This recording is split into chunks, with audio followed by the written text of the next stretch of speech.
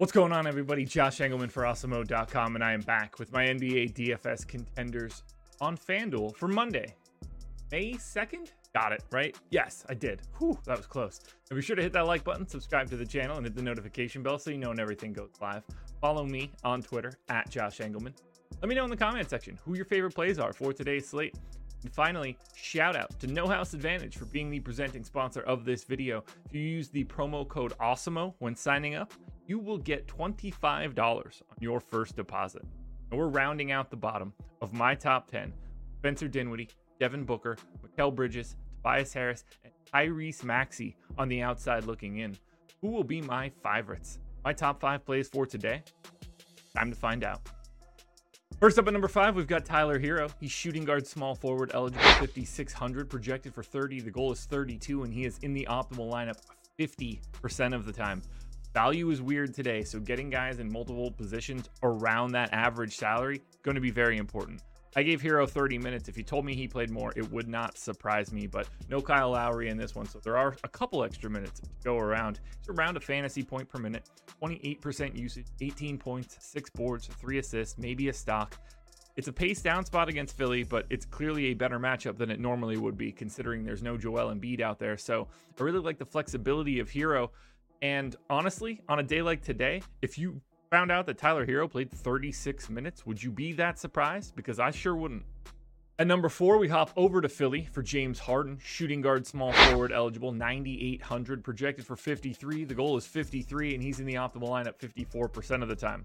If the Sixers want to win this series, James Harden needs to be the James Harden of old. 40 minutes, 1.3 fantasy points per minute. Back up 34% usage. Dude's just going to have to shoot 26.5 points, 10 assists, 8 boards, and 2 stocks.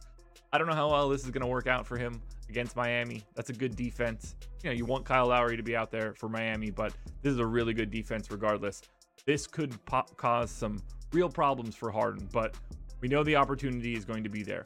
If James Harden can't take this game over, Philly is in a bit of trouble, so I like Harden here at number 4.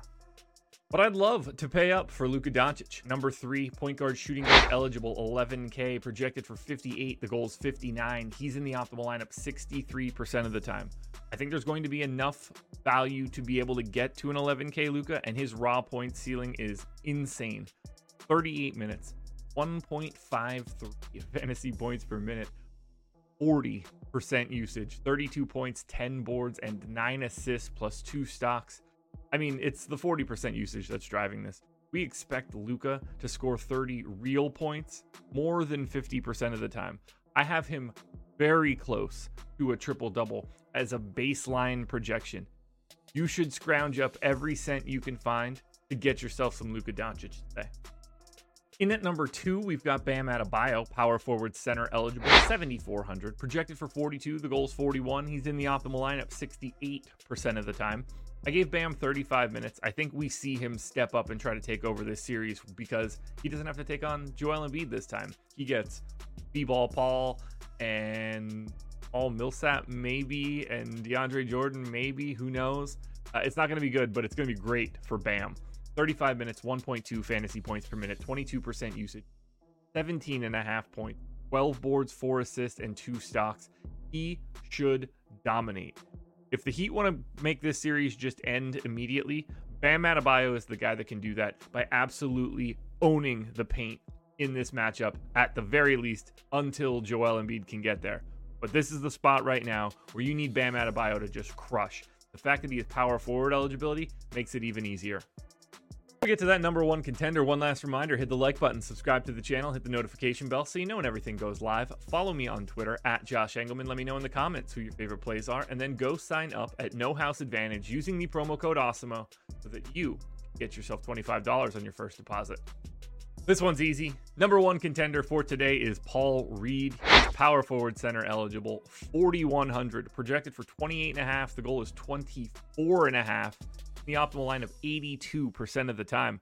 My assumption is that Paul Reed is going to play 24 minutes or more today. That's what I expect to happen. He is not priced like he has to soak up all of that playing time with no Joel Embiid.